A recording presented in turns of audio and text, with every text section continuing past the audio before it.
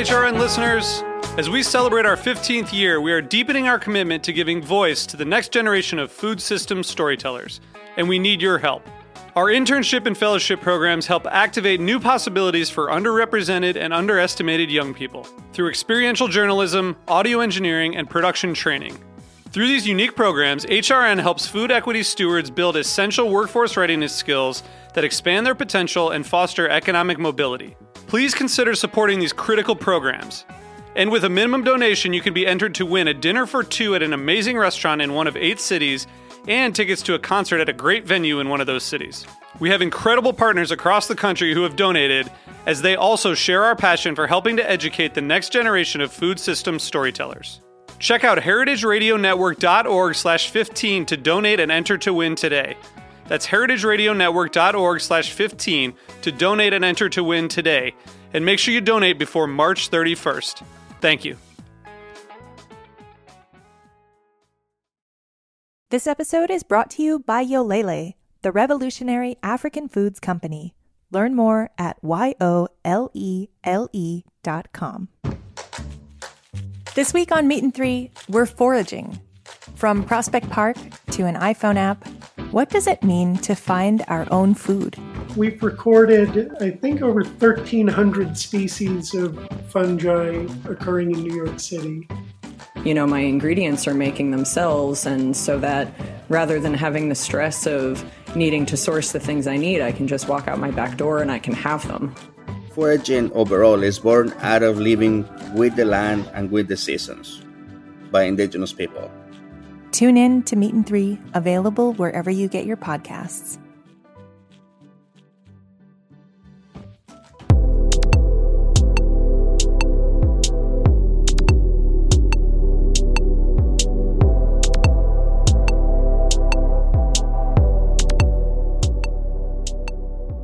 Hello, welcome to Japan Eats. I'm your host Akiko Tenma, a food writer and the director of the New York Japanese Culinary Academy, which promotes a deeper understanding of Japanese cuisine in America. This show is all about Japanese food and food culture. We see sushi at every deli in the supermarket, but what is beyond sushi? We hear dashi ramen izakaya, but what exactly are they? Japanese food is still a mystery for many people, and I try to demystify it in this program with my cool guests. And my guest today is Michael Gerard, who is the founder and the president of Whitewood Ovens and Barbecue based in California. Michael manufactures various wood-fired cooking equipment, including yakitori grills. Yakitori is grilled chicken on skewers, and its simplicity demands tremendous skills and experience of the cook, not to mention great equipment.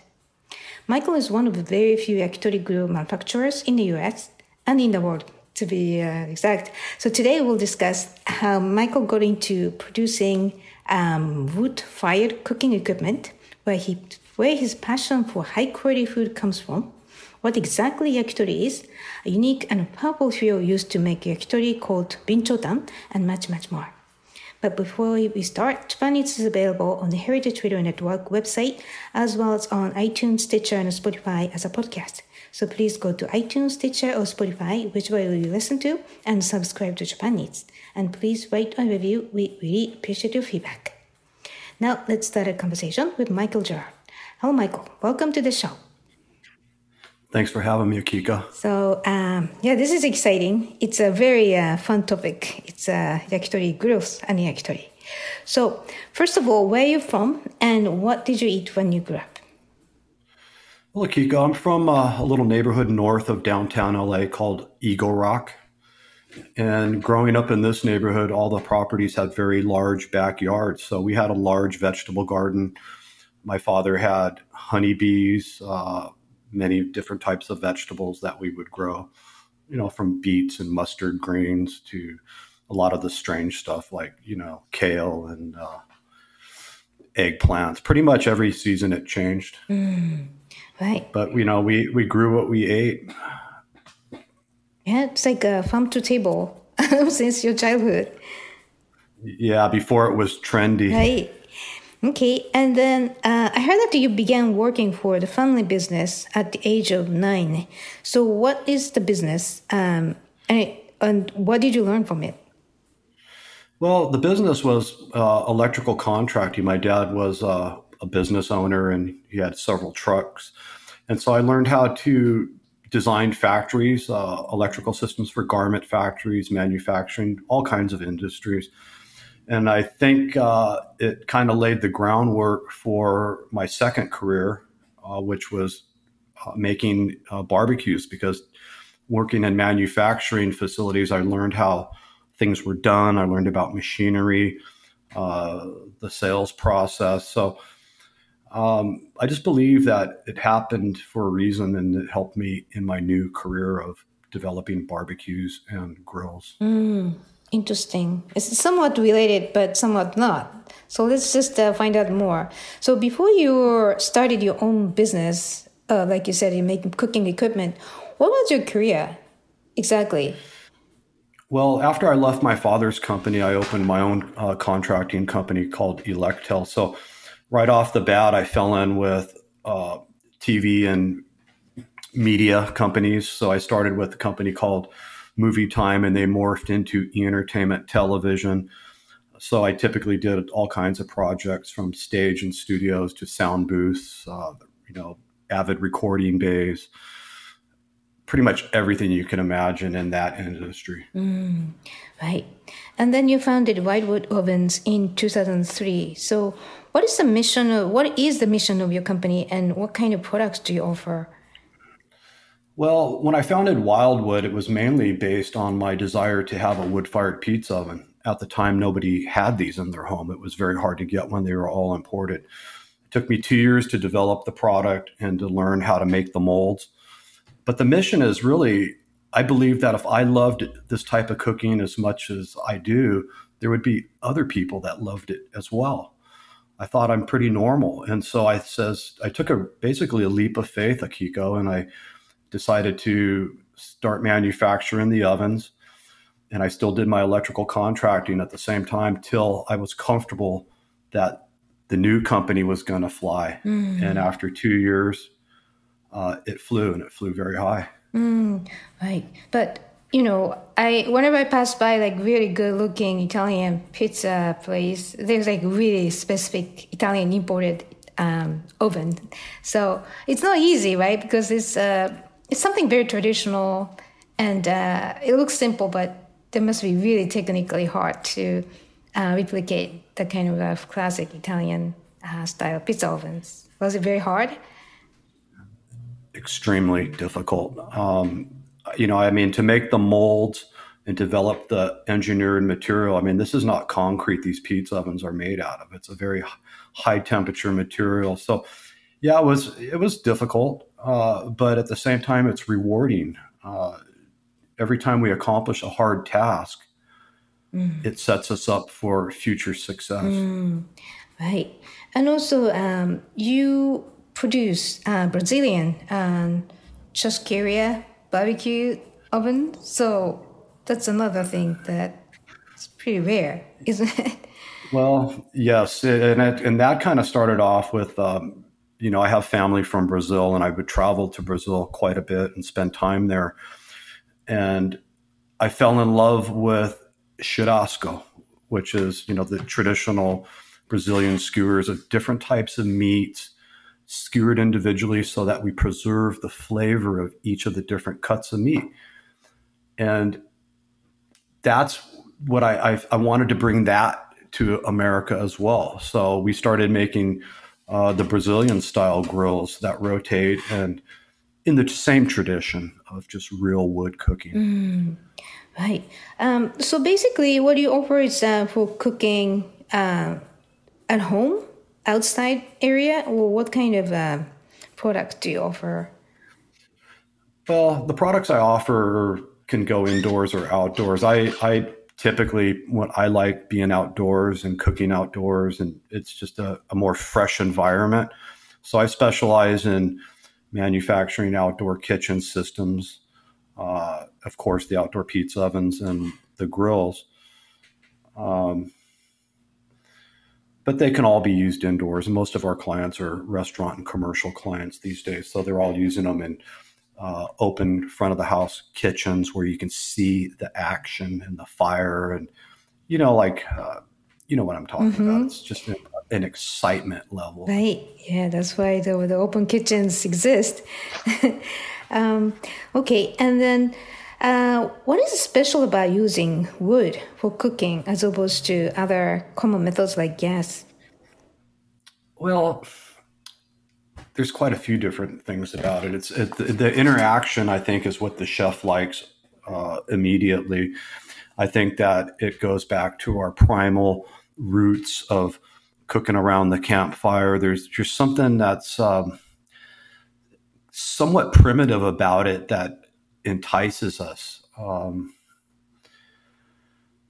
But I can say this, the flavor profile that you get from cooking with wood is so much more improved than gas. When I cook at home personally for myself, I always cook with wood. So, because it's hard to control, but it has a different, rays of, technically. It sounds like it's just so much, it's simpler, but so much more going on. It's like organic food. It's not reduced to something. Well, it's definitely more of a challenge. And keep in mind, we're really just cooking with the hot coals. I don't ever want the smoke, too much smoke from the flavor of the wood on the food. And that's where the secret and the magic is being able to know what the temperature is and adjust it by either adding more coals or taking coals away to achieve the perfect cooking time and balance. Right. And also, I've been to a couple wood oven restaurants, and then it's the height, meaning the distance between food and coal. That's probably, it's another element that you have to keep watching, and you have to change the distance too, because otherwise you could overcook it or undercook it. So it's almost like you have to really multitask to make good food. Well, we've kind of helped make the process a little easier with our Argentine style grills. We incorporate a front wheel winder that makes it very easy for the chef or the homeowner to just crank the wheel. And if the fire's a little warm and he's seeing the meat's getting a little cooking too fast or maybe getting a little too much color, we'll just raise it a little farther from the heat. And then conversely, we'll lower it. If the fire's dying out and we don't have as much heat, we can just put it right down low, close to the heat to, achieve the result that we're looking for. Right. Okay. So we'll take a quick break here, and when we come back, we'll dive into yakitori and yakitori grills. So please stay with us.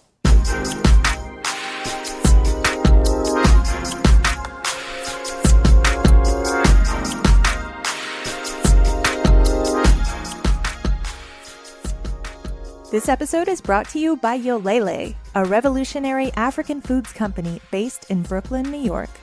Yolele was founded by Senegalese chef, activist, and cookbook author Pierre Thiam. Yolele creates income opportunities for smallholder farming communities, supports their sustainable farming practices, and shares Africa's ingredients and cuisines with the world, starting with fonio. Fonio is a delicious, nutrient-dense, gluten-free ancient West African grain. Fonio is also drought-resistant, so it's good for the planet. Yolele is creating a market for fonio and other African crops grown under resilient farming systems to foster a more biodiverse, drought-tolerant landscape across West Africa.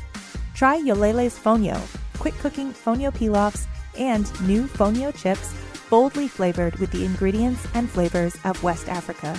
Sign up for their newsletter for recipes, notes from the field, and culinary discourse, and get a free bag of fonio with your next order of $32 or more. Learn more at yolele.com. That's YOLELE.com.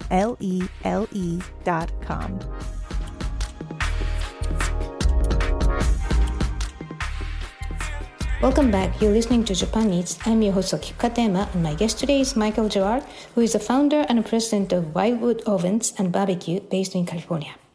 Michael manufactures various wood-fired cooking equipment, including yakitori grills. So now let's talk about yakitori grill. So for listeners who are not familiar with yakitori, yakitori means grilled chicken on skewers, and these are simply flavored with salt or soy sauce. The sauce made with soy sauce, mirin, and sugar. So the chef's skills are very important to make the great yakitori, as well as, of course, good equipment. And there are many yakitori restaurants in Japan, and yakitori is also a popular item at the izakaya, which is a casual eatery serving a variety of food that go well with alcoholic drinks. So Michael, how did you end up with manufacturing yakitori grills, which is not widely known to most of us outside Japan? Wow, that's a great question, Akiko. So we've all had skewers and yakitori before, but I came upon the decision when I was sitting in a izakaya with a friend, and we were, just really enjoying the skewers and the grilled meats. And I just said to myself, I love this. I'm going to make one of these. And it took me about a year and a half. I had a couple of failures. Actually, they weren't real failures because I learned. But the takeaway was with yakitori, the chef was taking a chicken and he was separating the chicken into all the different parts and putting them on a skewer individually. And I said to myself, this is so much similar to what we do with Brazilian barbecue. We don't mix the types of meats. We taste them individually. And I just go, I have to make this. And of course, when you mention the shio style or the tare sauce, all those things spoke to me. And I just immersed myself in Japanese cuisine and started learning how to make dashi stock, which is going to go into the tare sauce. I started learning about the simple Japanese salts, and I just never looked back. It's one of our leading products now. Right. Well, like you said, you grew up in a very farm-to-table environment, and I think yakitori is all about ingredients, how much you do not touch, but you extract the best part of the simple meat. And also, we're going to talk about it later, but there's so many different parts just out of one bird, which probably in normal American style diet, you don't even imagine how many you can eat, even like cartilage and all those things. So yeah, it's exciting that you actually got into this business. So, but do you know how many other yakitori grill manufacturers exist in this country, in the US? I really don't. I'm pretty sure we're the only game when it comes to professional NSF food safe certified grills. Right. Yeah. One time I looked up, and then they're all imported items. So I'm pretty sure you are one of the very few, or maybe only one. So what is the difference between regular grills and the yakitori grills? It's a style thing. The yakitori grill is normally, the firebox is about 6 inches wide. And it can be as long as 6 feet long, but it's also very shallow. And traditionally, you're cooking, the distance between the charcoal and the skewer is very close. And we're always usually cooking with, as you know, the binchotan style charcoal, which cooks with far infrared heat as opposed to other charcoals. So the meats actually cook from the inside out. Right. Okay. Let's talk about binchotan, because if you talk about yakitori, you cannot skip binchotan in the discussion. So what exactly is binchotan? It's a special charcoal, and it's just called binchotan. But what exactly is binchotan? What is the advantage of using binchotan compared to other types of fuel, such as gas or regular charcoal? Well, the advantages of using it is, number one, it's traditional for this type of cooking. So I'm always about tradition. And even when I look up a recipe, I'll always try to get the most traditional recipe, because that's going to be my starting point. So when it comes to binchotan, it's produced in a very specific way, in a special kiln with red clay that's cut from the mountains of the Kyushu region. Okay, so the bincho kiln can reach up to 10,000 degrees Celsius, and it conducts heat for weeks on end. So the charcoal's made by craftsmen. that line up branches of the wood inside the kiln, and they supervise it for many days, up to 14 days it'll take to produce the binchotan. And after the coals have become red hot, the charcoal is pulled out of the kiln and smothered with a mixture of ash and dirt to cool it. So it's actually carbonized 2 times. And it's, as you know, it's just a very time-consuming process. But like food or any good preparation, that's how we, achieve the best flavors, is through a time-consuming process. Right. Yeah, and also I heard in the process, it's in kiln, and then the burning process is more like steaming rather than burning. Correct. When they cover it with the ashes and the dirt, that's the second steaming process. But as us chefs, and what we like about it is its longevity of the burn time. We can take it many times when I'm just making dinner for myself and friends. We'll do our grilling, and then we can actually take the sticks of binchotan out of the grill when we're done and dip them in water and reuse them. The water just cools them immediately, but they're still hard, and we can still light them again the following day. So it has a lot of times 2 uses to it. Right. Well, I actually looked up the price of Kishu binchotan. There are many different binchotans, but Kishu is really the top kind of brand, or the name of GI of binchotan. It's from Wakayama Prefecture near Kyoto. And a case of binchotan is $250. And it's just, there's so many other types of binchotan from China, from Korea. And the price is not so bad. I mean, not so that high. By the way, so there's another product called ogatan. Ogatan is, the cheaper version of binchotan, and it's basically made out of sawdust of the wood. So it's kind of like artificially formed, and it's much cheaper. And also, it's just a recycled product. So that's another thing probably you can consider. Yeah, well, in my job, I've had to experiment with many, many styles and charcoals from different origins. What I can tell you about the Oregon is that it produces more smoke. It doesn't last as long. But, the fact of the matter is that's what you're going to see in all the street vendors. Right. That are cooking in Thailand, and it's not bad. It's just it's not what I would prefer to cook with because of the smoke factor, and it doesn't have such a pure flavor.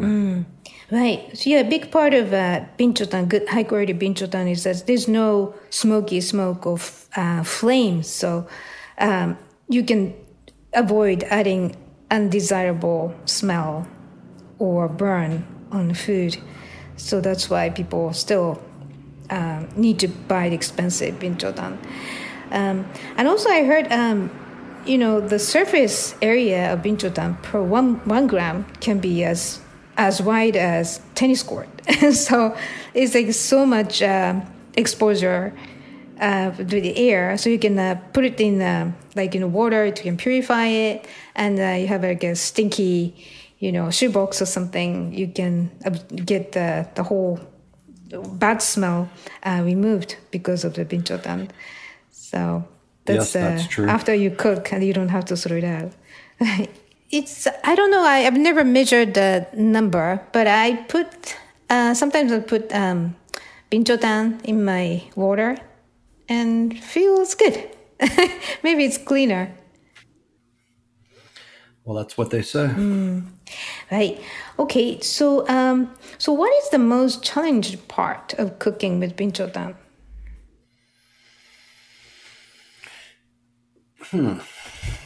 I'd say the most challenging part is igniting it, because it's very hard to get it to start burning, the density of it.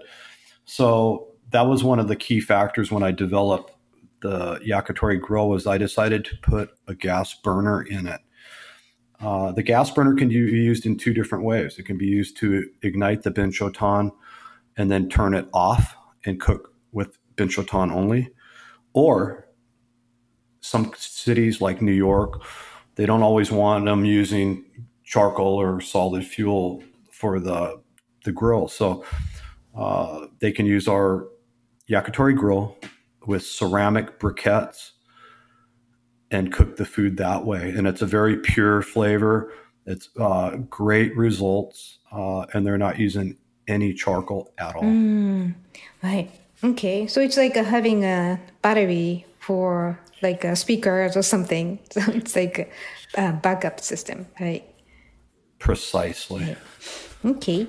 By the way, I just remembered. So our guest on episode 201, Jeremy Hunter, told us that his father-in-law was 86 years old, and then he's a yakitori master, cooking yakitori for decades and decades. And the father-in-law said that perfect skewer comes out of only 1 to 5 a year. So it's rather he makes thousands of yakitori, but he said it's as rare as 1 to 5 a skewer a year to call it perfect. So it sounds like it's very hard. Well, it's definitely an art, and I'll tell you, I am still learning. I've had nights where everything was perfect. I've had nights where, it's very challenging, and it's definitely not something you're going to learn in one day.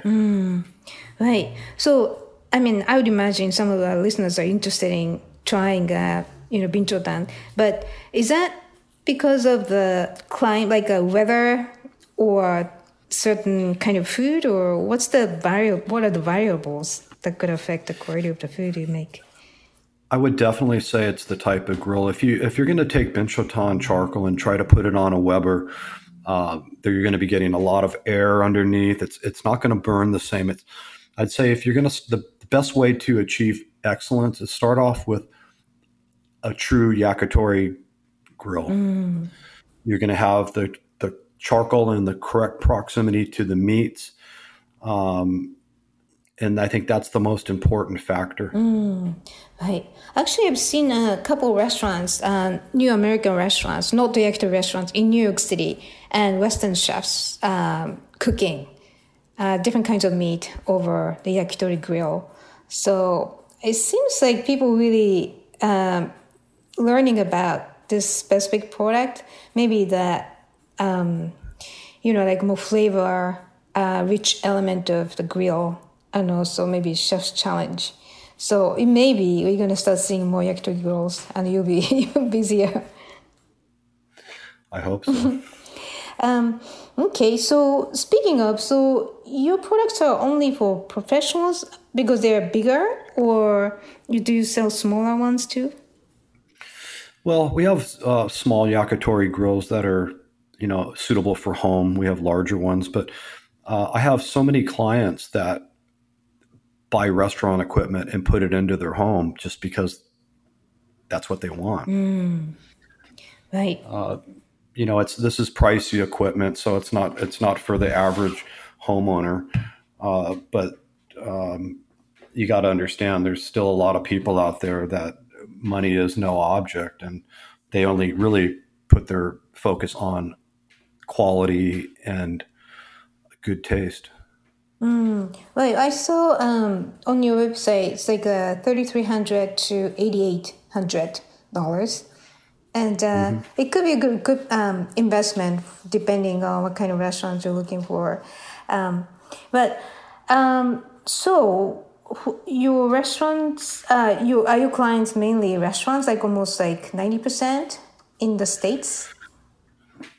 With the yakitori grills, yes, and we've got yakitori grills in the Hyatt hotels in Rio de Janeiro. We've got them in Dubai, Spain. So I mean, they travel the world to any place that a chef wants to have authenticity and quality. So how do they use the grill? Well, they would use it in much the same way that we use it here. Typically at places like Dubai, Brazil, I'm almost certain they're using it with the ceramic briquettes to achieve, because I don't know that they're because I know they're not buying Binchotan charcoal from me, which doesn't mean that they're not getting it from somewhere else. But I would say most of the clients are using it as a gas cooking appliance. Right. But very similar effects. And your technology made it kind of similar to yakitori grills. Yes. Right. Yes. But how, I mean, do you do it by the control system? Like we talked about distance between food and the heat source, right?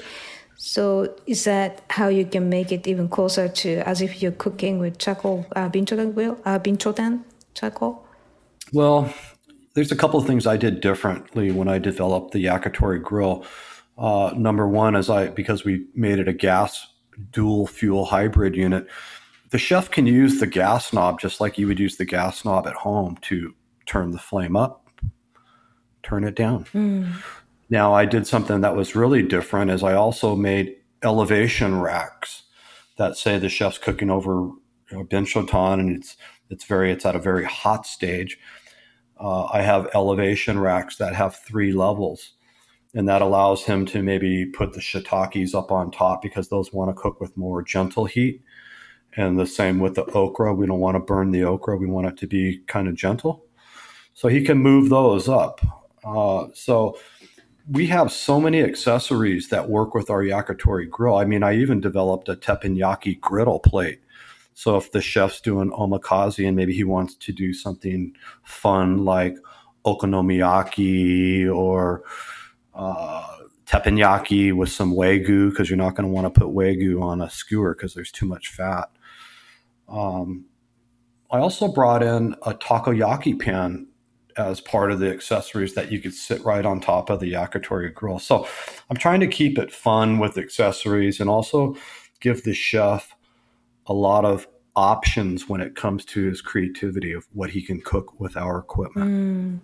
Right. So this is another example of how traditional Japanese concept like yakitori grill is expanded by, like creative American mindset, which you did. So I really appreciate that. It's very exciting. And I think that the idea of yakitori grill is just the precision and also kind of obsession, how to cook different parts of delicate meat of chicken. And yeah, that can be applicable to not just chicken, but many other different types of food. So to me, this is very exciting. Oh, it is indeed. So now yakitori is an umbrella term for various parts of chicken, like we said, and such as breast, neck, wings, and cartilage, and many others. So, and it's a very sustainable food because literally you eat from head to tail. So can you tell us the basic parts of yakitori meat? Absolutely. So the basic ones and the ones that we're probably the most familiar with would be the thigh meat with green onion, the chicken breast maybe wrapped with bacon or something of that nature. The thigh and the chicken breast are the most common ones. But I think the fun ones are when you get into the chicken livers, the cartilage, which is that bone in the middle of the breast that we're always throwing away. And it's really interesting when you watch the true yakitori chefs, when they break down the chicken, how they segregate the skin from all the different regions and they keep them separate. So one of my favorite things to eat is chicken skin, and the neck skin is so delicious. And all the skin has a different little flavor profile. So when you go to the right yakitori izakaya restaurant and you've got a chef that's offering you these different exotic pieces, definitely try them because it's so delicious. Right. And something like bonjiri, that's tail. And like they often, the heart is very popular, and gizzard. And of course, like you said, liver. So like it's very organ meat oriented and very nutritious and also delicious. Yeah, and I mean, and that's also reminded me of when I was in Brazil. Is we always eat the chicken hearts in Brazil. It's one of the favorite things that we would feed to the kids. They all love a skewer of chicken hearts, and I think if somebody's out there listening and they haven't tried these parts, you need to try them because you're really missing out on delicious flavors and tradition. Right. Yeah, and especially, I mean, the thigh, breast, and wing, those things are very popular, but if you go to yakitori place and you sit at the counter in front of the chef, then you have to try all those interesting parts because they know the best and it's guaranteed it's so good. And even cockscomb can be delicious too. So, yeah, so what's your favorite part? I think I like chicken livers, and I think I like the tail. It's a really tough question because I can't sit down and eat yakitori without trying the complete menu.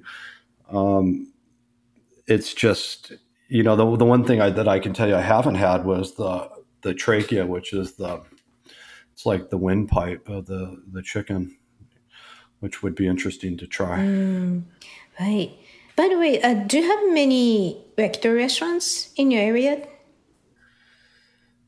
I'm just north of downtown LA, which is the district of Little Tokyo. And down in Little Tokyo, there are several. I haven't been since the pandemic, but I wish there were more. I'm thinking right now of the chicken balls. We call I think you call sakuni. Mm-hmm. Right. And yeah. So this sounds like, I mean, and of course, first time I heard that you found yakitori fascinating when you went to that Little Tokyo, right, in LA. Oh, it's just, even when I go back to, the last time I went back, it's still fascinating. Just take off your shoes, sit down on the tatami mats, or sit at the bar and you're seeing the action, which is my favorite place to sit. It's just such an amazing experience every time I go. So for listeners who are not familiar with how to order yakitori at the yakitori place, how do you explain? Well, it's typically what I've encountered is it's like ordering at the sushi bar. So you have the ticket with the different menu items on there, and you just check them off and hand your order. Either if you're sitting at the bar, you'll put it to the chef and he'll take it, or sometimes the server would take it and get it to the chef. Right. Even for, first time you order, I'm Japanese, but then first time I went to yakitori place, it's kind of like intimidating, like sushi place. What shall I order? And then what I did was just looking at other people, like who look very familiar with how to order and the best part of chicken. I just looked at those people and then followed them. Can I have that too? That really worked. So that's one way to do it. Yeah, the other way I like is just to look at the chef and say omakase. Chef's selection. Right. Oh, that would be thrilling for chefs. So you're going to be treated well if you ask for omakase. Omakase means just leave it to you. So all right, leave it to me. Yeah. All right. During the pandemic, many restaurants are affected. The whole restaurant industry was really in trouble. But how popular is Yakitori Grill lately? Pre-COVID and during the COVID and now, how do you describe the industry right now? I describe it this way, Akiko. Pre-COVID, it was strong. Post-COVID, even when maybe a year into the pandemic, what I found was many chefs were reinventing themselves. They were looking at what can we do that's different? And how can we bring customers back? So the Yakitori Grill is still one of our most popular sellers. But at the same time, there were a lot of restaurants that went under. We had some Michelin star restaurants in New York. I got a call from a chef and he had to close his 5-star. He had like a 10-seat omakase restaurant in downtown, upper Manhattan, and he had to close it. And so, but he called me last week and ordered some equipment from us. And he said in the conversation, Michael, I really miss my little Yakitori grill, because he had our baby 24-inch version. And so it's up and down, but I think now when the chef's trying to bring something very unique to their menu, or to create a live action open kitchen, the Yakitori grill is still extremely popular. Right. Yeah. So, and also like as we talked, it's not like Yakitori grill is not smoky, so it doesn't affect the open kitchen, like a whole dining room environment. There's so many good things about Yakitori grill for restaurateurs. So hopefully you're going to have a lot of customers, and yeah, I really hope so. What you're doing is very valuable. Well, we're just one of the pieces of the puzzle that are keeping the culinary world alive, and creating excitement, and giving chefs another tool to, just get creative. Right. So, okay.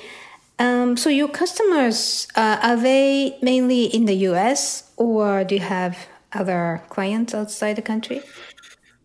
Of course, the U.S. is always our strongest supporter, but we still sell quite a bit of, probably 20 to 30% overseas. I'm working on a deal today in Auckland, New Zealand, with a chef down there that's wants to do some projects. So it's you never know, Kiko, when I wake up, where the orders are going to come from. That's exciting. Yeah, nowadays everything, people look up the internet, and then why not? You can just order from anywhere, anything basically. That's right. And FedEx Air ships pretty much anywhere we need to ship. Right. And hopefully you get a chance to fly and then see the site and meet the chef owner. That's always the greatest joy, is when I can, fly out to the city and spend some time with the chef in the off hours when they're not busy, and we just, chill out and eat together and cook together. So do you custom make all those equipment? We do. Most of them, we make them all to order anyway, but most all the equipment we make, whether it's our Argentine parillas or our Santa Maria grills or the Yakitori grills, they all have a level of customization to them. Well, that makes you always excited, because you have to keep trying something new, and you communicate with the people who wants to do something great with your equipment. It's always exciting, for sure. Right. Okay. All right. So where can we find you online and on social media? Well, probably the best place to find us is directly at our website, wildwoodovens.com. But we're very strong in Instagram. So Instagram would be at Wildwood Ovens LA. Facebook, we don't do too much with Facebook. YouTube, we've put a lot of content on our YouTube channel, which is Wildwood Ovens and Barbecues. And that's where you can see a lot of how the Yakitori grill cooks. You'll be able to see our teppanyaki griddle, our elevation grill racks, and all the tricky stuff that we made to complement our Yakitori grill. Right. By the way, you have cool videos on your website too, right? Then you offer classes? Yeah, we do. We always, in fact, from the day one when I started making pizza ovens, one of my mentors, we had some brainstorming sessions, and he asked me, he says, "So Michael, are you just going to sell an oven?" And it made me think inward, and I thought, well, maybe I should teach them how to cook in it, because pizza ovens were so new. So I did develop a test kitchen here in Los Angeles, and we've had clients for over 15 years come out here, chefs come out here and bring the team, the back kitchen team, and so we can train them on how to cook on the Brazilian grills, how to use the Yakitori grill, and how to use the pizza ovens, because they're all very specific and have a certain learning curve.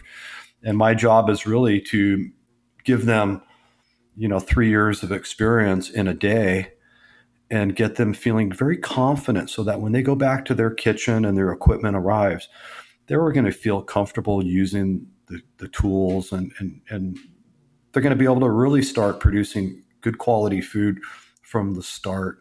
Wow. Yeah, I feel that the excitement when equipment already tried arrives to yours. And sounds like you really enjoying what you do.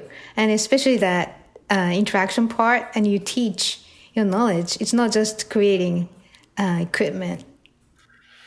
Well, hanging out with top chefs is just, to me, it's like being around my, it's my peers, so I learn from them. They learn from me. Sometimes I'm more amused, where my job is really to help get their creativity on track.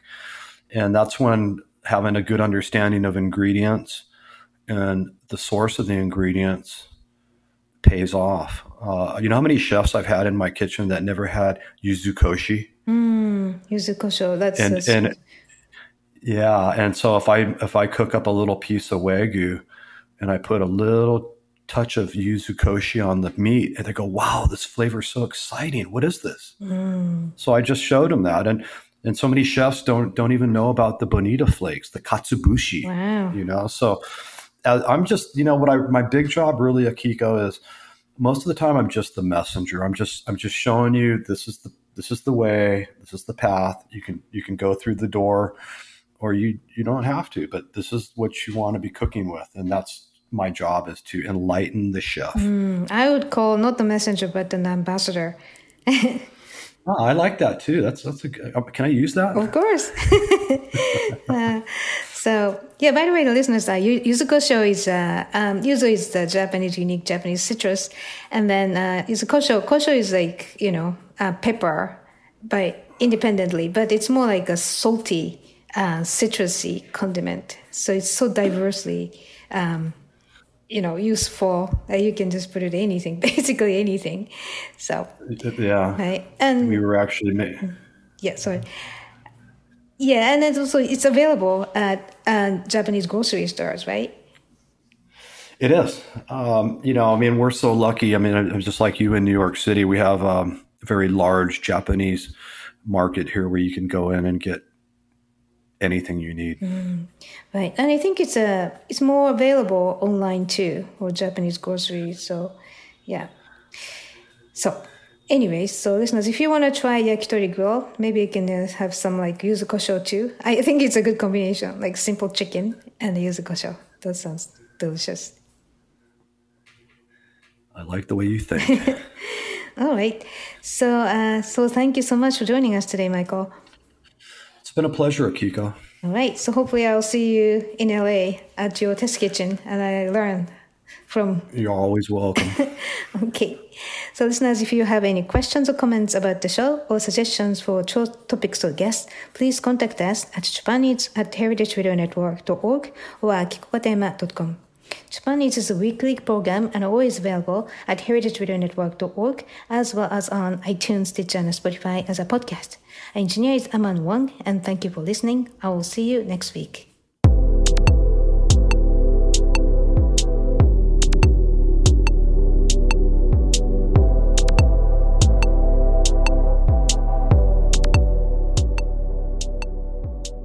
Japan Eats is powered by Simplecast. Thank you for listening to Heritage Radio Network, food radio supported by you. For freshest content, subscribe to our newsletter. Enter your email at the bottom of our website, heritageradionetwork.org. Connect with us on Instagram and Twitter at heritage_radio. You can also find us at facebook.com/Heritage Radio Network. Heritage Radio Network is a non-profit organization driving conversations to make the world a better, fairer, more delicious place. And we couldn't do it without support from listeners like you. Want to be a part of the food world's most innovative community? Subscribe to the shows you like, tell your friends, and please join the HRN family by becoming a member. Just click on the beating heart at the top right of our homepage. Thank you for listening.